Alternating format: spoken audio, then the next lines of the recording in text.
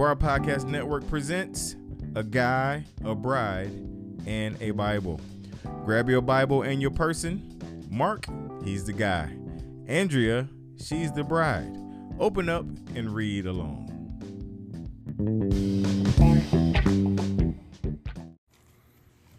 Good morning, bride. Hello.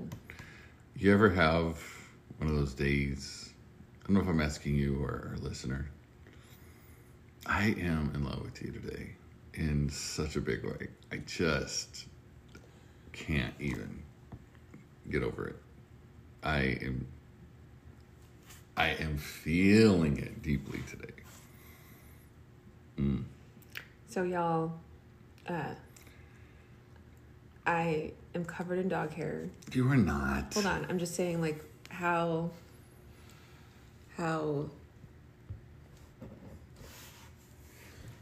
extra special it is to hear that, because it's been a very busy week. It's only Wednesday.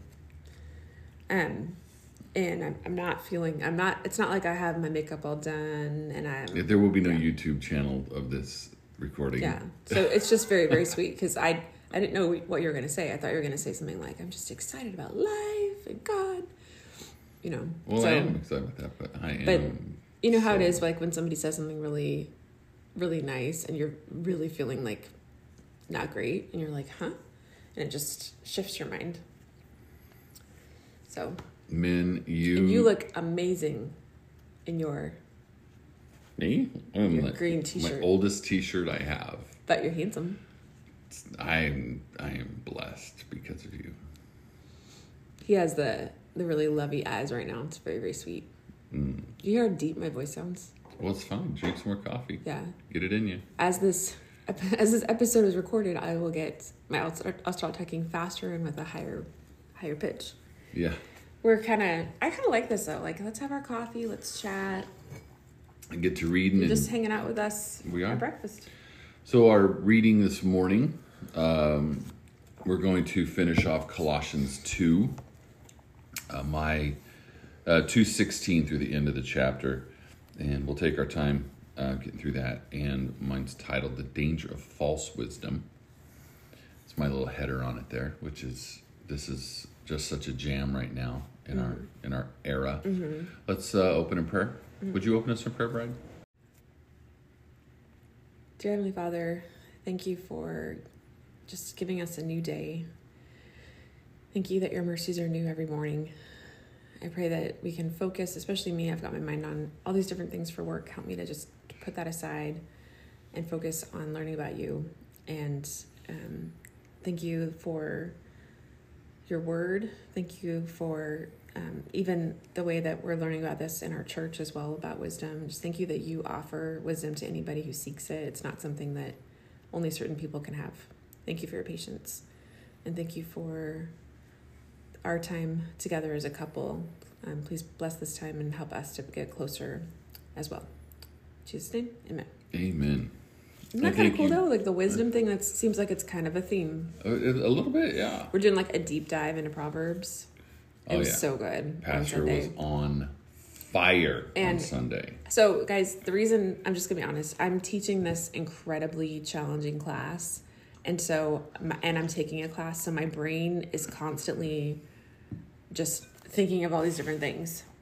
And so at church, I'm trying to just really, really focus, but I found myself wandering a little bit, and then I was like, whoa. And he just held your attention, and he was so passionate about it. And it was really just about wisdom and really seeking Christ daily, and by prayer and being in the Word, and just not saying it kind of flippantly, but just really doing that.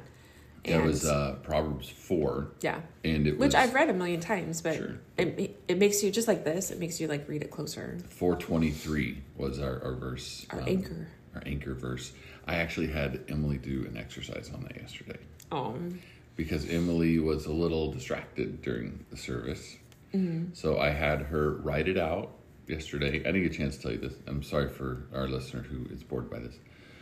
But I had her write out by hand the verse 4:23, and then in her little journal, and then I wanted her to go back through it and list the things that she needs to guard her heart against. Because it says, 4:20 says, guard your heart, for it is the wellspring of life.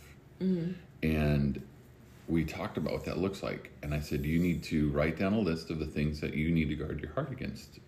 Oh, yeah. He talked about, what are the You're the note taker. The something sins. The besetting sins. And I have never really thought of what besetting means. I've heard it, but the things that really, your particular vulnerabilities, the things that can really... They be upsetting sins is what they be. That's one, just want to put that out there. The be upsetting sins. Oh my gosh. Coffee's kicking in. Yeah. But Emily did that. She listed, I think, 4 or 5 things.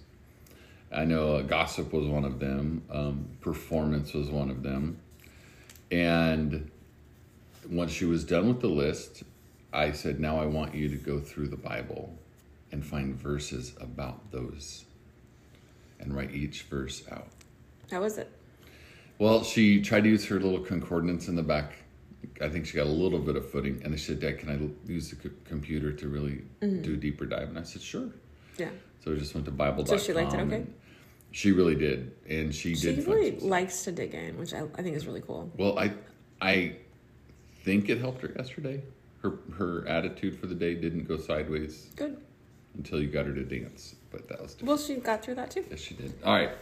Colossians, here we go.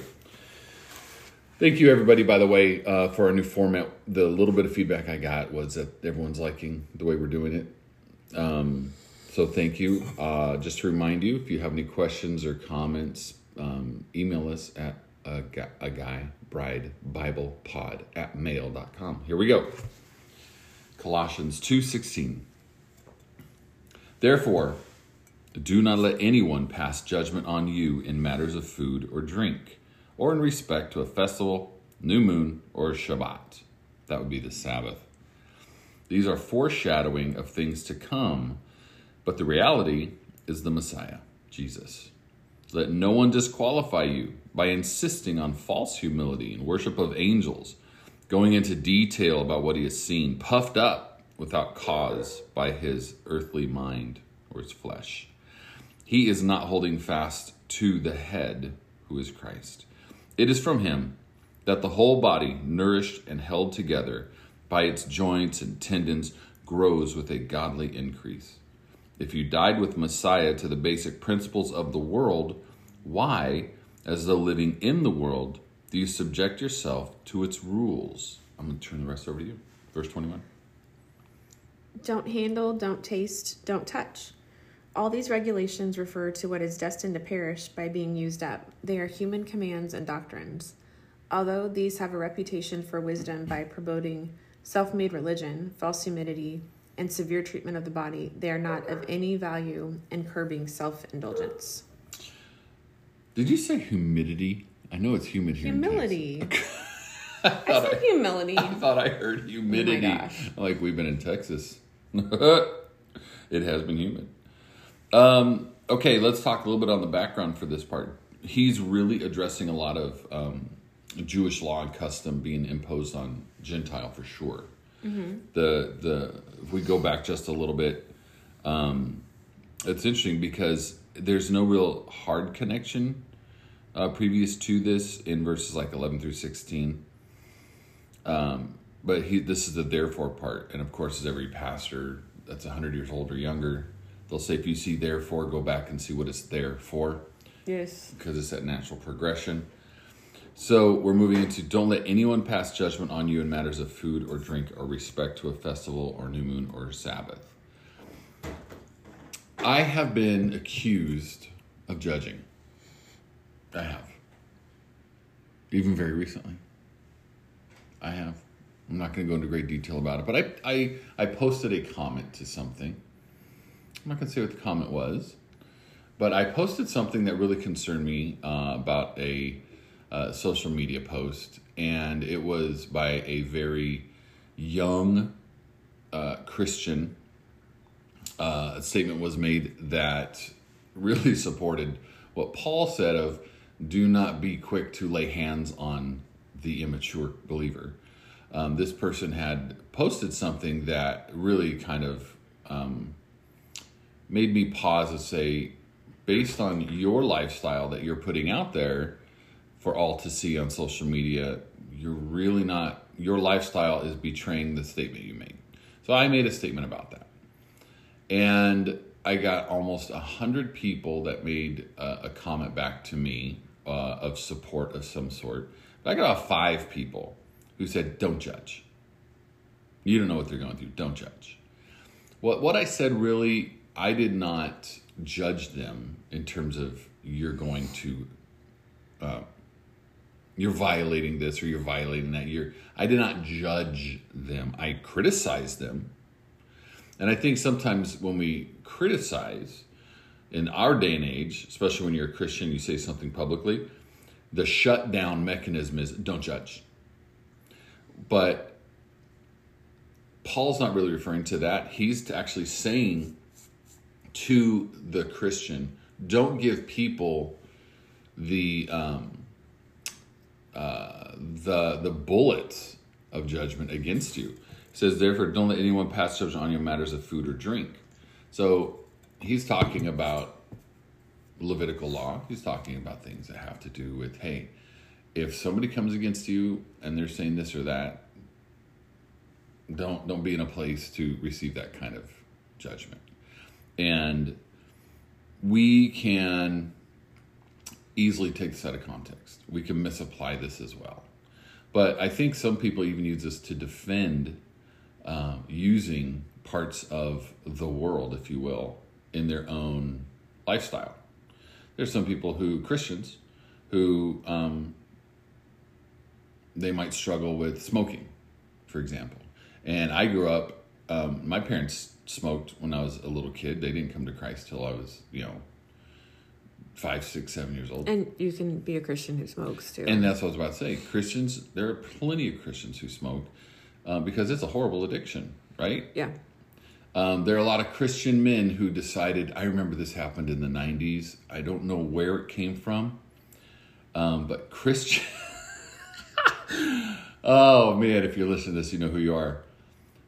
I will say mostly white Christian men in the 90s, especially if they were in Christian music, decided that they were going to A, start smoking cigars, and B, start riding Harley Davidsons.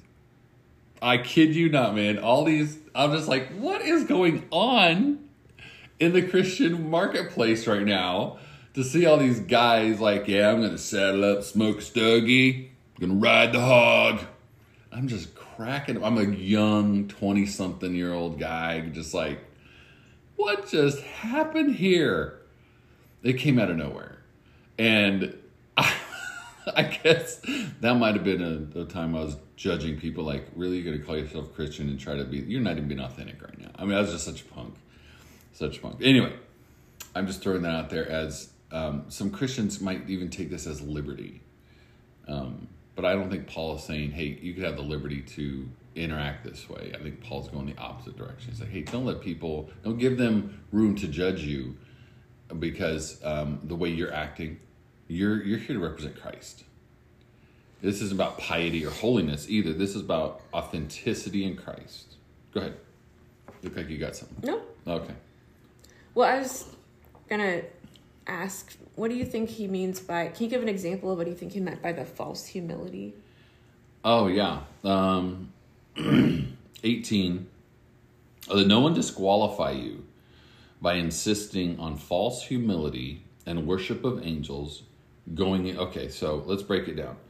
False humility, we know exactly what that is, right? When people are feigning that modesty, that false humility of, oh, no, they're actually really promoting themselves. We see it today where people, they may give openly to a cause, but everyone knows about it. Oh, okay. And look how sweet they're being. Look at that. Look how Mark just totally, man, he just went up to, how do you know? Oh, he posted it on Instagram. And that's why it's false, because they're actually doing it. It's still promotion. Yeah. True humility is invisibility. Okay. So, and nothing against you if you have chosen to donate your money or anything. But That's not what we're talking about. But in the academic setting though, yeah, there. You have to have self-promotion academics. Well, no. I'm just saying, like, for donors, like, it's got to be really, really hard. I mean, I don't have $1 billion, but it's got to be really hard if you give a gift, because it's a really big gift to give. And so people, of course, want to thank you for it. But I think that would be difficult if you knew that, like, you gave, like, millions of dollars and they're naming a building after you. I don't think the people that give the money say you have to name a building after me. But they can say, don't name a building after me. Yeah. So I'm not saying if you've donated millions of dollars and it has your name on it, I'm not saying like that's bad. But I think that would be a situation where I think it would be really, you'd have to be really cautious and really intentional to not. But people that like do a little thing and like, you know, when we watch things on like Instagram and they're like, look at me doing this really nice thing. It's like, why not just do the nice thing? Yeah, don't even post it. So it is kind of, I just think anybody can fall prey to that. Like I can do something nice for somebody and really just love that. Thank you. Yeah. Even that is false humility, right? But this is also, I think Paul might also be addressing, because Jesus even talked about this just a little bit when he said they're in the temple courts and Jesus says to his disciples, hey, watch this. See that woman over there? What she just put in? And they're like, man, she just like a couple coins. All right, now watch this guy. Right. And he's all done up because that's what they did, man. The Pharisees, the wealthy, they did it up. They came in with a parade of people and they dropped massive amounts of money into the box. And then Jesus like, who gave the most? Mm-hmm. And like the dude who's dressed up, no, he didn't give anything. Because it didn't actually cost him. She gave everything. Mm-hmm. And then you got the guy praying, oh God, thank you for not making me like this tax collector. Yeah. You know, that kind of self-promotion in the name of humility is definitely false. Or if he talked about if you fast. Yeah, don't make yourself look like you're miserable and you're starving to just show how dedicated you are. That's it. That's part of it, that helps me just to kind of think about what he's talking about. Jesus made it a point. And we definitely don't struggle with that today. So that's good. It's good that that's all gone. When Jesus said in the Sermon on the Mount, I know this very well because my dad made it a point growing up that I don't know how many times he said this. But he said, Jesus said, and my dad loved the King James, when you give alms, nobody uses that word anymore. When you give alms to the poor, do not let your left hand know what your right hand is doing. Keep it secret so that your Father can reward you. Because if you do it so that other people will reward you because of the praise of their lips, you've received your reward. Mm-hmm. That's it. It's all you're getting. Mm-hmm. And there's a lot of people who do good wide open. That's their reward. Mm-hmm. Where people go, did you see that guy on Instagram? Yeah. Oh my gosh, he was fantastic. That's his reward. Well, you know, I wish I could have met your parents, but I think you had that modeled really well because you told me things that your parents did and nobody knew. No. Right? They don't have any buildings named after them. But I'm saying even like you said that like they did like gave Christmas gifts to the kids that's and like my favorite. And your dad would like refurbish things. Did he make it? Did he like? No, he refused to let anybody. I knew because I was with him. Okay. So, because he would like take something broken and fix it and give it to somebody that needed it. Yeah. So, I think it's really cool that you have those stories as an example, even for the girls, right? Yeah, exactly. To be able to talk about like this is what it looks like. Yeah. All right. So that's my modeling here of what false humility might look like. Okay. It's actually I just thought it was kind of cool to really think about. Yeah. It's masquerading arrogance. That's what it is. Yeah. Yeah. But we see that happening in that era. Paul's talking about both in the Greek and in the Jew. So Paul's saying, but in Messiah, it's not that way. In Christ, how did Christ come? And we see that in Philippians. Okay, moving on. But the reality, for the fourth chapter, let no one disqualify you by insisting on false humility. That's important. You can be disqualified of participating in Messiah by doing things for yourself, by yourself, is what Paul's referring to. I don't want to be disqualified. I want to do it the way Jesus has it mapped out. And this is what Paul's encouraging us to do. but the reality is Messiah, right? All right, the worship of angels, and here's the definition of what that looks like. He's got a little slash here in my Bible. Going into detail by what he has seen, puffed up without cause by his fleshly mind. So what do you think worship of angels would be then? It's in today's vernacular as well as then, but today especially. Well, couldn't it, maybe I'm going too general, but couldn't it be worship of anything except for Jesus? Well, no, God? not in this specific one. He's actually talking about the unseen. Right. Because what is happening in the culture of Colossae plus all the other eras in that time, we're talking Roman gods, Roman paganism, Greek gods, Greek paganism. There's a lot of false religion going on that people are worshiping. But this is specific, the worship of angels. We have that today. We really do. There are churches that produce angel cards. Oh, yeah. Like tarot cards. Yeah. But they're called angel cards. And they actually do a tarot reading using angel cards now. There are churches that have done this. Churches that claim Christ. And sell them. And make money sell off them. Mm-hmm. And give you classes on how to do them. That is the extreme version of the worship of angels. But there are some now, and I gotta be careful, who may in fact pray to angels. And there's nowhere in Scripture that says we're to pray to angels, because that could be lofty to the point of worship. And let me go back to Daniel. We see an interaction in Daniel of a Christophany on the other side of the river. And whenever we see a Christophany in Scripture or theophany in the Old Testament, and the person receiving that, let's say it's even Joshua, right? They fall down in worship of that image. And when it's an angel, that angel will always say in Scripture, get up. Don't be afraid. Get up. They don't want worship. Oh, yeah, true. But when it's Christophany, when it's like Jesus. when Joshua goes before that stranger dressed for battle, says, "Who are you, friend or foe?" It's, "I am the captain of the Lord of hosts." Joshua hits the ground and does not get corrected. So it's elevating things and giving them what is only to be given to Jesus. That's right. And God. That's right. Mm-hmm. Worship is only meant for Yahweh. Mm-hmm. And that's where the Jews get it right. And that's where the Gentiles are learning to get it right. But false religions are permeating throughout the first century church and still today. But we have to make sure that we're not pursuing angels. Mm-hmm. We're not worshiping angels. Now, remember back in Acts when Peter gets thrown in jail and then the move of God happens and the angel sets him free and Peter goes running to the house and knocks on the door.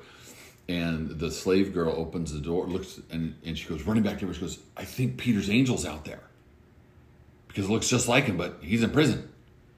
So they open up the door. That gives us an insight to the culture. They did believe in angels. They did see angels. However, a lot of people would worship angels because they're mystical, right? But this is what we know. The devil appears as an angel of light. Mm-hmm. And we have plenty of people today that worship angels. They really do. They talk about praying to this angel, that angel. My grandma's an angel now that she's dead. And there's a lot of misunderstanding of what the angelic hosts are to do, be, and look like. Mm-hmm. For those of you who want a deeper dive, please go see Michael Heiser. Well, I was going to say, it could be very dangerous. It's one dangerous. It's one thing to just kind of be misguided.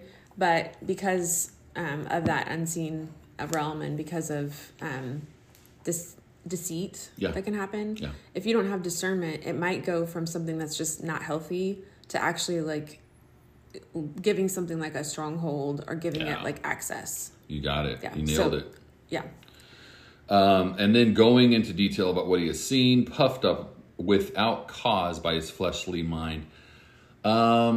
I think it's clear that if you could take 10 minutes and peruse social media, you'll find plenty of false teachers who do just this very thing, where they are like I had this dream, and this is going to be my sermon. I'm going to preach this dream. I'm going to tell you this fantastic thing God told me and me alone.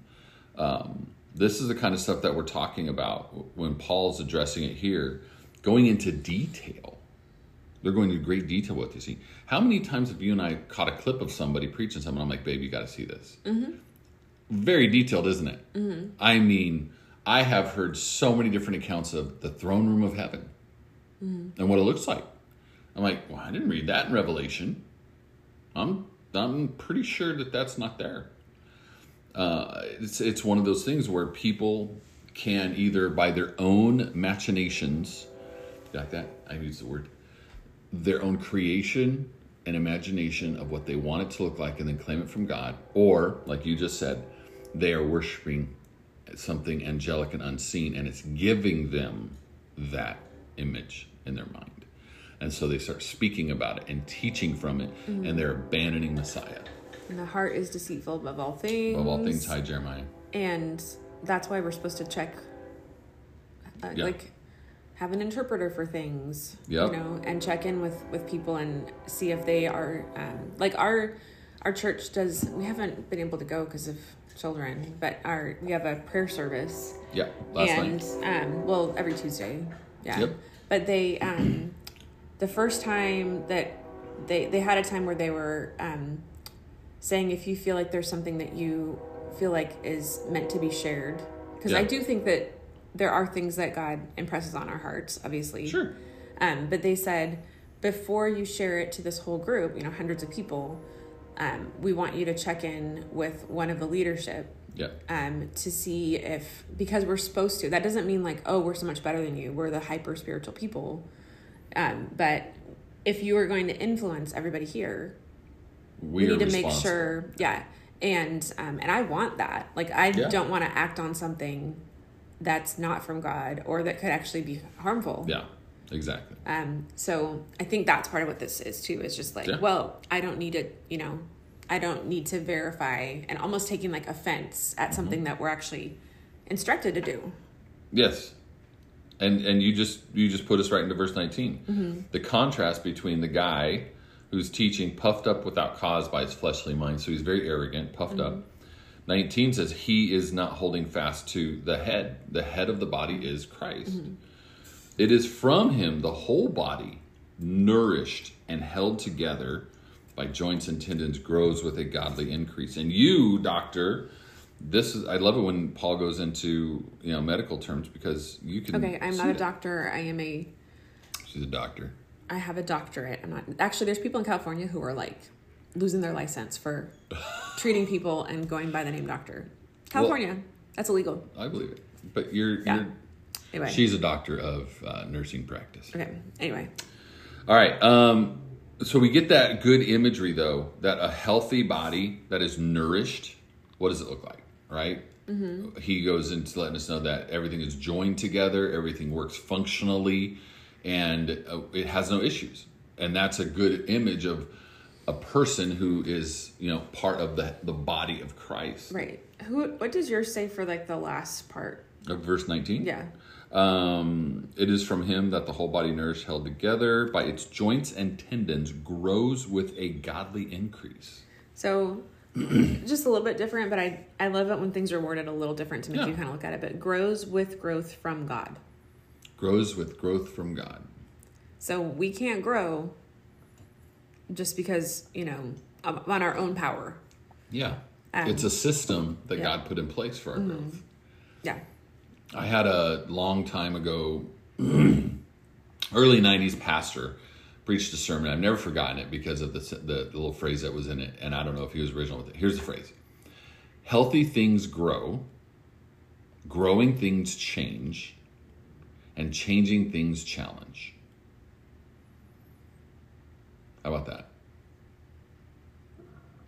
Healthy things grow. Even if it's cancer, you in the medical field That's know not this, healthy. Right? The cancer can't grow if it's not healthy. It's destroying everything around it, but it's getting nourished by whatever to make it grow, right? Okay. So anything that grows has something causing the growth. Has whether a it's source, a tree, a source. It has a source giving it life, if you will. Okay. So healthy things grow. That's a fact of scientific evidence. And as it grows, it changes.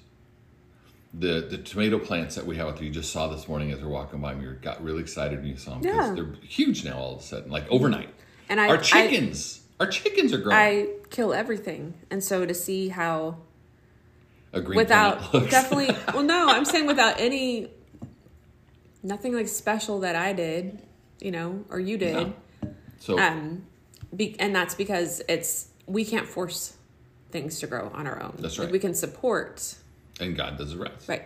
So growing things change. Our plants are changing. Our chickens are now pullets. Our little chicks have no more of the fur, as you like to call it. They're all feathery, and they're getting bigger.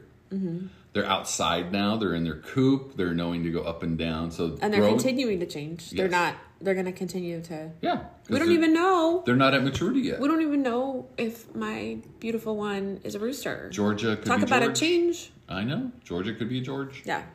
But the healthy things that grow, the growing things then change, right? But then change also brings challenge. If we, who are being affected by change, don't change with it, then we'd be challenged. Well, let's use the garden again.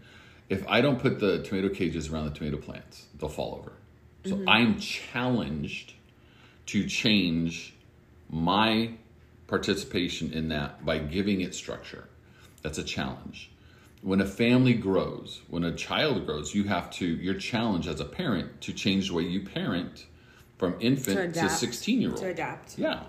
So changing things do challenge us. We got challenged by moving from the Pacific Northwest to here because culturally it's completely different than our two locations. You're in your third university, and they are not the same. You've had 3 different unique experiences. Yeah. And you have changed in each one. Yeah, you have to learn the culture. And you've grown in each one of them as a professor. Because of that. Yeah. So that's where we have that part of grows with a godly increase or grows with God's growth. Those growing things change and challenge us. And God meant it that way. God always means it that way. We're not the same people when we started this journey in Christ. All right, moving on. This is a big deal. 20, if you died with Messiah. I want you to read your version now. Either one. If you died with Christ to the elements of this world, why do you live as if you still belonged to the world? And I'll leave you all with that. Have a good day. Oh, man. This is his mic drop moment. Well, this also... I don't know. I don't want to go into the weeds too much, but it's also like when Paul says I do what I don't want to do. It's that there is that tension to Okay. I'm not saying that. So that's where it's a challenge. And so I like that he's saying you don't have to live like that. Well, Paul, those 2 verses, just real quickly, Paul's saying that in this example, if you died with Christ, we hate saying that, right? How many people do you hear messages saying, listen, you died with Christ, right? It's not Christ. It's not me who lives, it's Christ in me. Paul talks about that. Paul talks very much about that identity. However, in today's Christianity, we don't talk that way. We don't talk that way at all. And it's a shame we don't, because we have rights. It's Christ second. I'm first. I have to have this image. I have to look this way. I name ministries after myself. But Paul, I'm saying... Well, I'm getting to where you go. Okay. I'm sorry. I just wanted a little establishment. If you died with Messiah to the basic principles of this world. So the world sets up these standards, but I don't follow those standards. I don't live according to that way because I'm over here dead with Jesus. So that has no bearing on me. That sin, that style, that temptation, that whatever it is, I'm not part of that system anymore. I'm not going there. I'm just saying that can be really challenging. Yeah. That's all I was saying. Yeah. Because it's not this automatic thing. And I think sometimes people think it's all going to be perfect now that I am a Christian. True.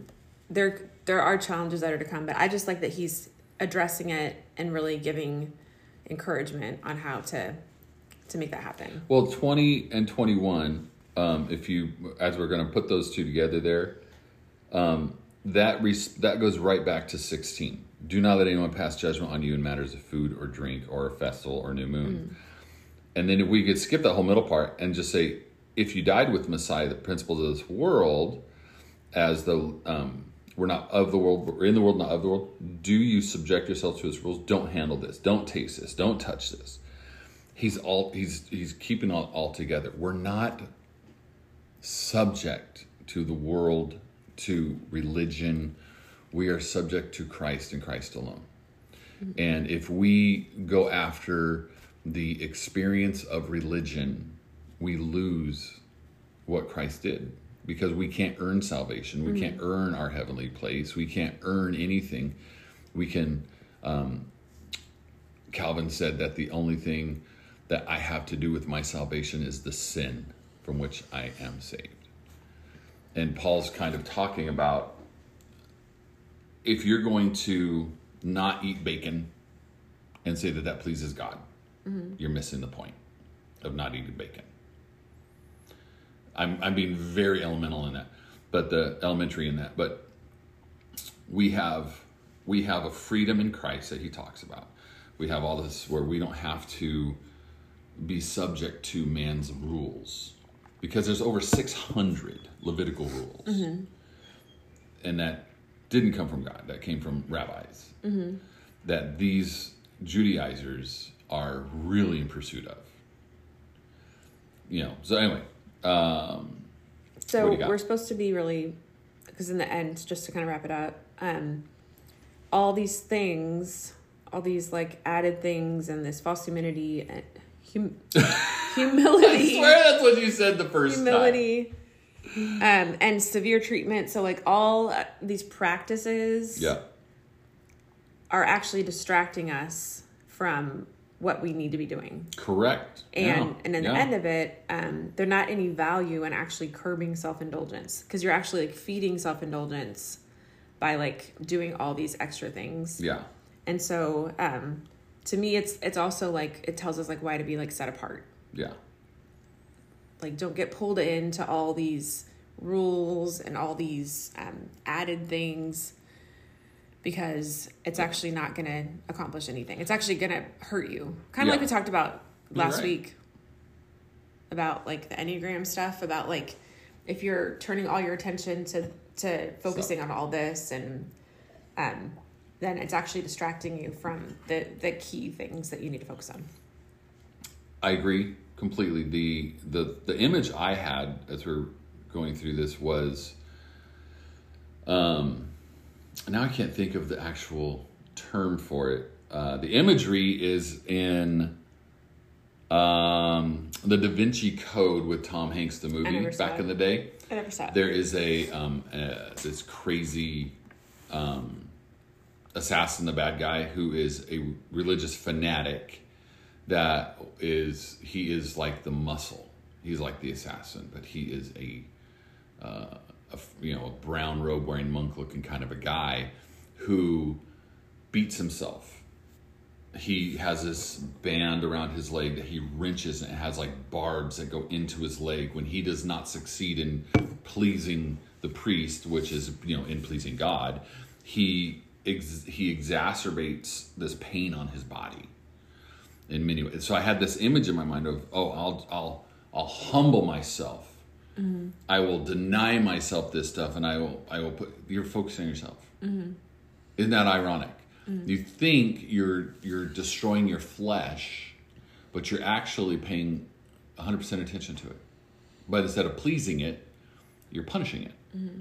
And really, what it comes down to is like your motive. Yeah. And because like we talked about before, like people that lead worship and who are pastors and get a lot of like attention, like it's got to be really hard to fight that. Yeah. Getting like enjoying the attention or the accolades and all those things. It's true. Let's just wrap it up real quick in 23. Indeed, these are matters that have an appearance of wisdom in self-made religion and humility and self-denial of the body, yet none are of any value for stopping indulgence of the flesh. So, okay, let's wrap it. I'm going to ask you, we are going beyond what we said we were going to do because we're talking. That's good. Our timekeeper here. My brother. So I hear a lot of like, don't do this, don't do that. So what, in one sentence? Why do I get one sentence? Because. All right, in one sentence. Because I want to have for myself, I want to have a good takeaway thing that I can really hold on to. Okay. Because I have a short attention span. That's why. It's because of my weakness. You may have a short attention span. You have a great memory. Okay. Anyway, if none of that helps to curb self-indulgence, what are like one or two things that really do? Because it's easy to read this and be like, I shouldn't do all these rules. Mm-hmm. What happens a lot of time is we're like, well, we shouldn't follow any rules then, because that's all taking away from. We can go too far the other direction. Okay. Where we have no discipline. Okay. And then we decide that we don't need to have. I got it. So, yeah, tell me. Do you want the answer? Yeah. Here it is. You ready? Verse 6 of chapter 2. Therefore, as you received Yeshua, Messiah, as Lord, continue to walk in him, rooted and built up in him and established in your faith, just as you were taught, overflowing with thankfulness. That's the answer. Christ. Everything else that we have read the last two episodes reflects on outside of Christ. But Paul says, this is like the anchor verse for the whole chapter. As you received Messiah, he's now head of your life. Mm-hmm. Walk in him. Walk in him. He's the focus. You're not. He's the focus, not the false religions coming at you, the false teachings, the false humility. It's really easy to recognize false once you've had the real. Mm-hmm. And that's also why it's really important to have like wise counsel. Daily reading, counsel, prayer.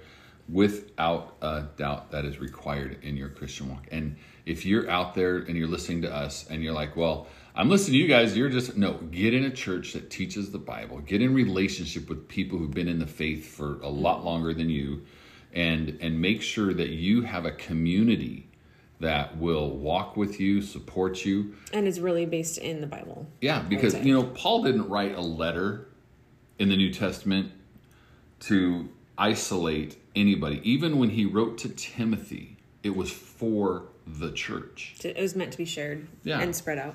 And every letter that Paul wrote was to a city, to a church that moved to other cities and was read in its thing. So don't just grab yourself or one person and call it good. Don't do that. You want to walk as Christ walked. He didn't walk alone. He had 12. Paul always had companions. He didn't minister alone. We're not meant the aloneness. We are meant to be one with Christ and with each other. That's why he talked about the body. It's one body with many members, held together by tendons and muscle. And all those things hold together, wrapped up in skin. And it serves one function. The body has many functions within it. The one function is to live. But how many functions does it take to live in a body? Countless functions, right? Oh my gosh. I've been studying inflammation. I got a paper cut yesterday. And you got inflamed. And I was with a mom at gymnastics, and I started to say what the inflammatory process is. You're such a nerd. Because she was like, I was like, oh, and it's on my cuticle. And she was like, yeah, that hurts. And I was like, yeah, I've been teaching on inflammation. I had to bite my tongue. But I just was like, it's... The whatcha pee sends a signal. All I said, I think I really reined it in, but I was just looking at it, and like, you can't even see it. Yeah. And there are so many different things happening at this. I mean, look at this, a tiny space, right? Yeah. There's so many different chemicals that are being released and so many things that are happening, and then the healing process. Yeah. And we have no idea. There's still a lot of things where they're like, it's the theory of how this works is this. Yeah. I mean, it's amazing. It is. And I'm really scratching the surface, and I've been studying it for a while. Yeah. Okay, so we're... So yeah, I'm the weird mom. She's weird. She's not the weird one. She's the gorgeous mom. But with other moms. With other moms, you're weird? Okay, I can believe you. I love Colossians 2 especially. I love our time that we get to spend together. I feel like I could go on, and I'm not going to. I'm going to really rein it in. Thank you for a great week, babe. This week was a good week. I know we had a lot going on. Mm-hmm. Our girls are growing beautifully. I'm so thrilled to see Emily in dance. Watching her yesterday we're in the lobby, and you can see on the monitors what your kid is doing. And I look up there and I see Emily, and I'm just like, yeah, that's her spot. Well, I have to give you some kudos because, she was... There's so, especially when you're at like a school where there's so many different options, it's really hard to like narrow down what you want to do. And then the thing is, if you do too many things, then you're not like really like Nyla with gymnastics. She is really learning because she's super focused. I would die if I did the same thing over and over and over again and break it down into different pieces. Yeah. It's changed her. Yeah. Like she has really shown a lot of discipline for that. And so Emily, I think, was getting frustrated because she wasn't like really good and she just started like different sports.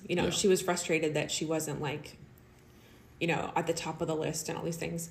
So, but you kind of encouraged me to be like, okay, so what really makes her, remember like last year, like what really makes her like come alive? Like what is really, not even like what's she the best at, but like what is she really interested in and excelling in? Yeah. And so now it's really exciting to like see her being able to, and it's her own thing, which I think is pretty cool. It doesn't have to be like they can do the same thing, but it's kind of cool when they have their thing they can kind of. We have a dancer and we have a gymnast, but they're similar enough that they can relate to it. But I think that's just important. Yeah. So let's encourage parents real quick. If you're wondering what's up, just because there's a lot of sports doesn't mean your kid's going to be an athlete. Emily was hanging around athletic kids, and so she wanted to be like an athletic kid. Mm-hmm. And she learned a ton. I mean, it was... Since our time of dating, Emily and Nyla have, and those few people who listen to us who know Emily and Nyla, they love to perform. Mm-hmm. They disappear from the family room 20, 30, even an hour, right? 60 minutes later, they come back. All right, we have something for you. Sit down. Here we go. What? And they have an entire production laid out. I asked my friends, I was like, did your kids do this? And they're like, no.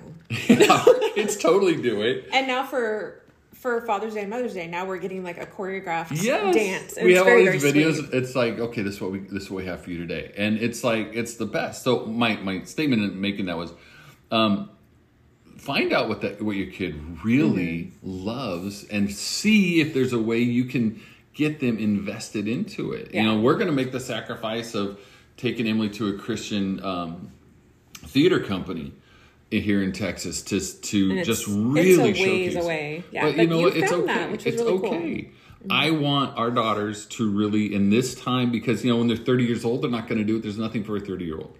But there is something right now for them. And so I want to be able to instill this in them. That these are God-given gifts that they have. And this is actually part of what had caused us to shift to homeschool. Yeah, it was really being able to like individualize.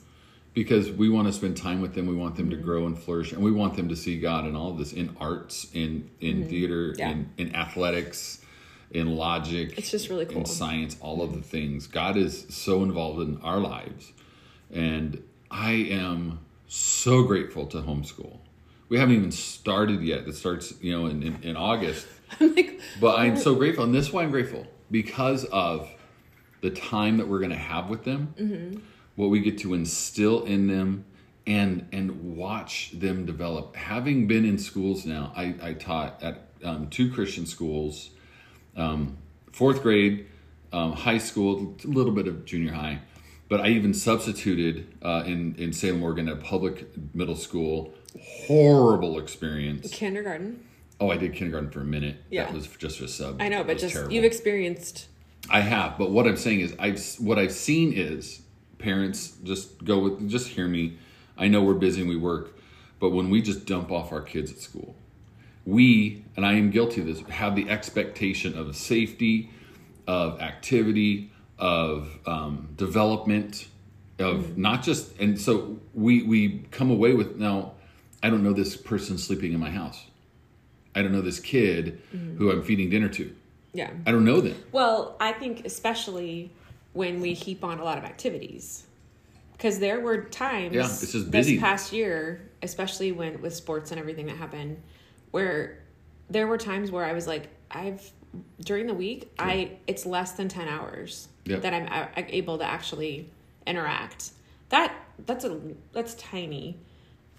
And what do you have to do for most of those hours? Yeah, as the older the kid gets, the less time you spend with them. But what do you have to do for those few hours? What are you doing?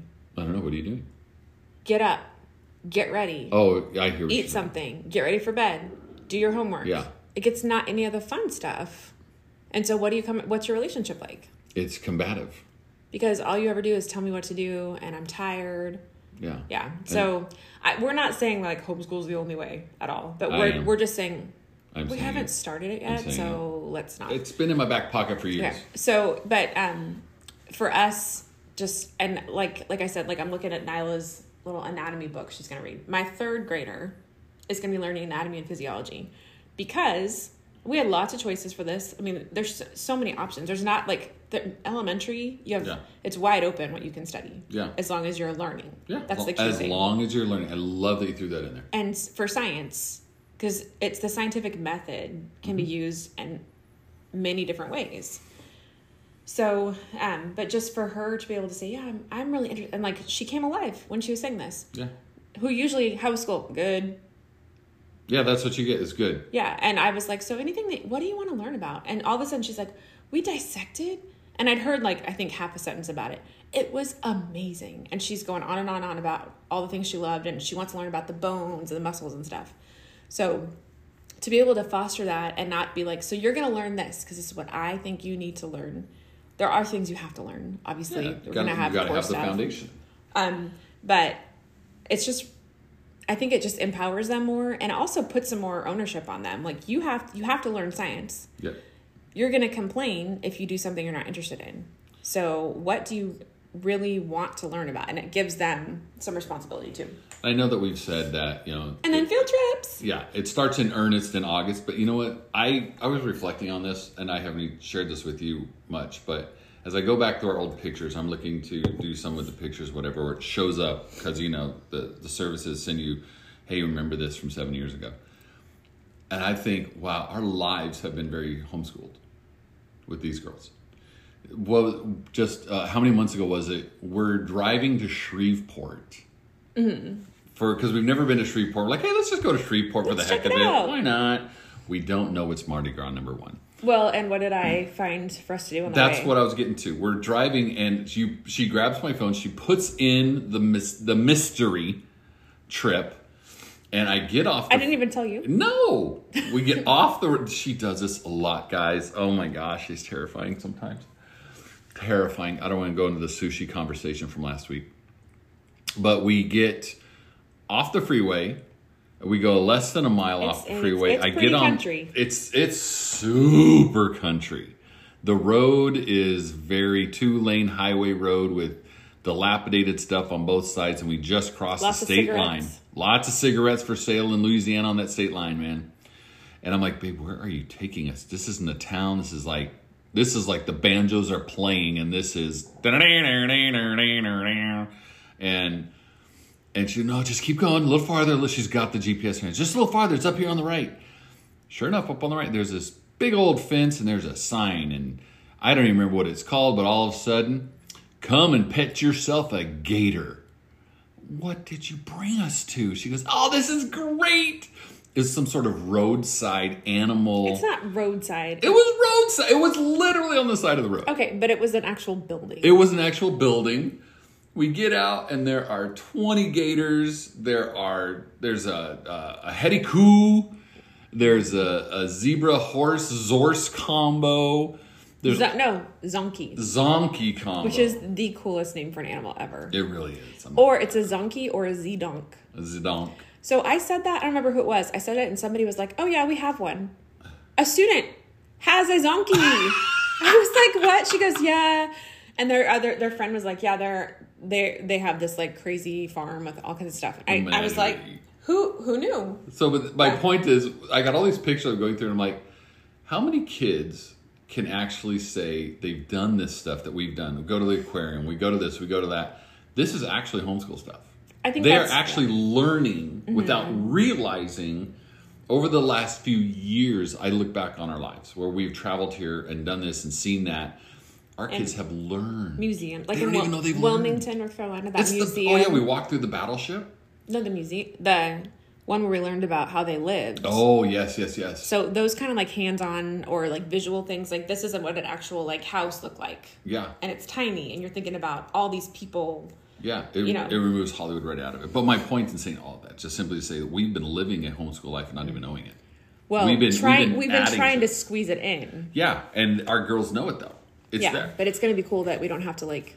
So, hey, moms, dads, I know it's hard, but plan it. There's plenty of times that your community you live in, your city, your urban area close to you has dollar days and free days at museums, at zoos, at parks. Make sure to know this. Reciprocal memberships. That's right. And if you have a membership at one place, like we had membership at a thing called the Gilbert House in Oregon. It's like a kid's play area type thing, but it was very interactive. Never have to go there again. Never have to. But that also gave us access to a dozen other places for that membership. So sometimes you're like, man, I want to be a member at the zoo. If you're a member at the zoo here, you're a member at a zoo everywhere. That's over 100 miles away. Because it's like a non-compete thing. I get that. But just the same. It makes you get out, though. Yeah. So, man, it's exciting. We can talk so much. We have a good life. God is good. We want to thank you for paying attention, listening. Thanks for going on with our rambling trip here. Read your Bible, pray. Read your Bible and pray. Live out your Bible. Men, lead your homes. Lead well. We are. We need to take back what we have abdicated in our society, men. Be godly, be humble, but be on that wall. Date your wives, compliment them, buy them outfits that you want to see them in, that they will shine in beauty in. I love doing that for her. I didn't know how to do it when I first started, but I'm pretty good at picking out what she looks great in, and she loves wearing it. It flatters her that I think of her that much. So do that. Flatter your wife. Love on her like crazy. And it spreads, because then people say, I like your dress, and I go, my husband got it for me. Huh? Yeah, it's pretty cool. So just that encourages other people. Model for your daughters. Gentlemen, model for your daughters what godliness and manliness looks like. And I have it on my heart. So remember this. We are lost, and God is what we need. Our salvation is not based on our works. Our salvation is not based on our ability to do good. Our salvation is not based on our thoughts. Our salvation comes to us from God. Ephesians 2, 8, 9, and 10. Go into it, read it. But God is holy. We are not. We have sinned against God. He has made a way through the sacrifice of his Son to be our King and our Lord. We are the dirt creatures, so we do not get to ask him to be Lord. We are the ones who actually get to say, can I be yours? Because if you can make him your Lord, then in fact you are being the Lord. And let's not do that, people. Let's just realize that we as dirt creatures need salvation, and we need to scream from the top of our lungs, save me, oh God. So please go into your word today. Look at Ephesians 2, 8, 9, and 10. Lay hold of the fact that salvation is a gift of God. It is not of works so that any man can boast, but it is here for you to have eternal life in Christ. If you need any help with that, feel free to send us an email, aguybrideBiblePod@mail.com. Go to your local church. Talk to somebody who loves you, who loves Jesus more than they love you. We are in these perilous days where we need more of Jesus and less of us. So that's all I've got to say about that. Thanks you for listening to us. I'm Mark. I'm a guy. I'm Andrew. I'm a bride. We just got done reading the Bible.